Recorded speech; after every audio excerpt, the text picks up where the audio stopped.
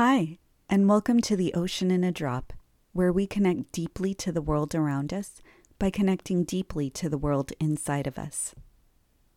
I'm your host, Minnie, and I'm so glad I get to share this space with you. Today we'll talk about the question, when is a dog more than a dog? How we assign meaning to things, how we can understand others by asking what something means to them, and practice a time of listening together. The question, when is a dog more than a dog, was inspired by the movie John Wick. If you have not watched this movie and want to, then you should know there are major spoilers ahead. In the movie, John Wick has his car stolen and his puppy killed by the same people who stole his car. What was John Wick's response to this? Did he call his auto insurance company? No. He digs up the weapons he buried below ground from his past career as an assassin and proceeds to find the people responsible and kill them all. Throughout the movie, the main bad guy who led the group that stole the car and killed the puppy kept saying, "It's just a dog." He could not understand why John Wick would have such an extreme response to what he did. Now, if the bad guy, whose name is Iosef, had bothered to ask John why the dog was important to him, or seen the clips we see later in the movie, he would immediately realize his mistake. Before the break-in that resulted in his car being stolen and his puppy Daisy being killed, John recently lost the love of his life, his wife Helen. His love for her had motivated him to get out of the criminal world and assassin business. After coming home from his wife's funeral, he gets a package delivered. Inside the box is the puppy, Daisy, and a note from his wife, who knew she was dying. She wanted him to have the dog as a gift, to keep him company when she was gone. That is what this dog Daisy meant to John. It was his wife's last gift to him, and a symbol and reminder of the love that they shared. And when Daisy died, it was like his wife's love was taken from him all over again. What about you? Do you have a dog or other pet? What does that pet mean to you? Some people who don't have a pet or aren't attached to them might have the thought, it's just a dog or an animal. But for those who are attached to their pets, that pet represents much more than an animal. It could be the one being in your life that is excited to see you every time you come home, welcomes you with enthusiasm, and unconditionally loves you. It could be the loving, comforting presence that stays with you even when you're having a hard time or don't know how to express your feelings. It could be a reminder of a season in your life, childhood, your first job, your first home. We don't just do this with dogs or other pets. We do this with anything we become attached to: objects, ideas, people. How many times have we refused to throw out an old sweatshirt or t-shirt with holes in it, or jeans that don't fit anymore? You could say, it's just a shirt. But for the person who has a relationship with it, it's so much more. Maybe it reminds you of when you were in college and felt the freedom and potential to be anything you wanted. Or it's what you wore on your first date, or to a party with your friends that you'll never forget. Or it represents how you want to think about yourself: edgy, carefree, cool. What ideas do you have about yourself or others, or the world around you? What do those ideas mean to you? Do they still fit with who you are, or who you want to be at this point in your life? Do you have questions about some of them?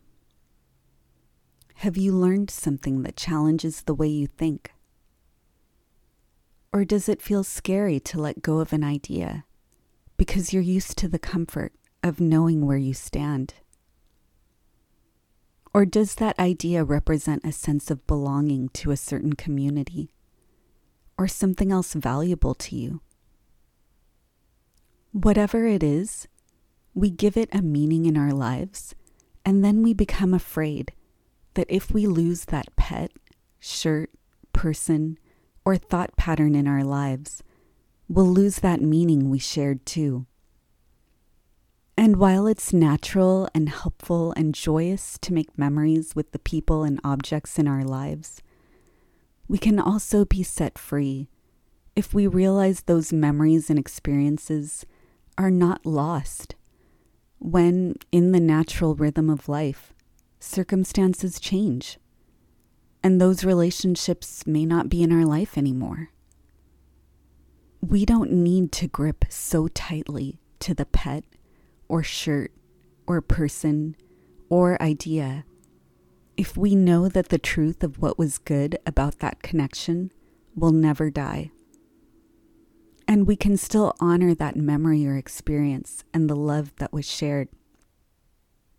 Have you ever been curious or even frustrated because you couldn't understand why someone was so attached to something or someone?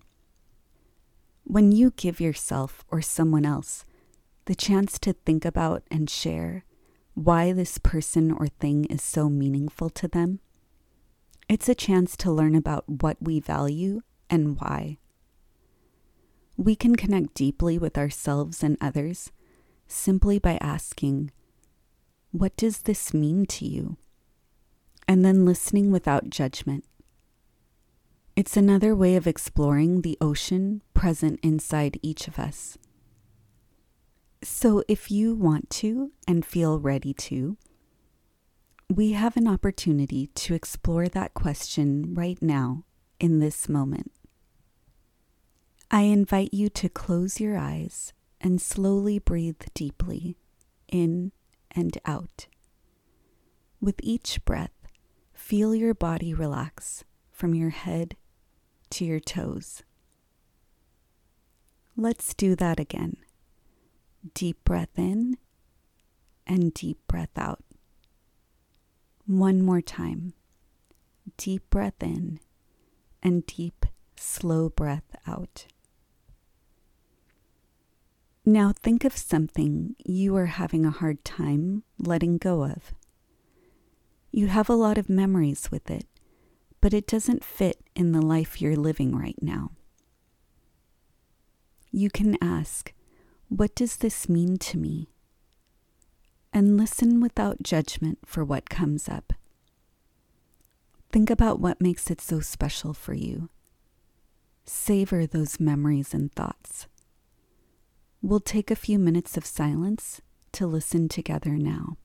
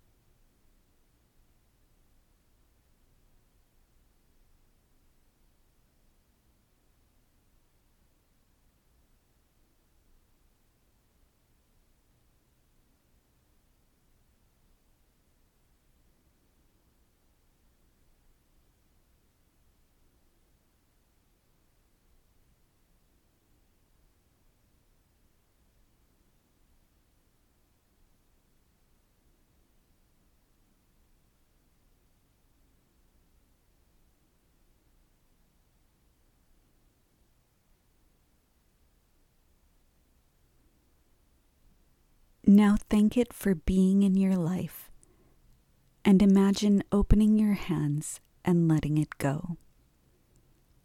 Trust that as you let go, love will lead you both to what is best for you. We'll take a few moments of silence to offer this and be with what comes up.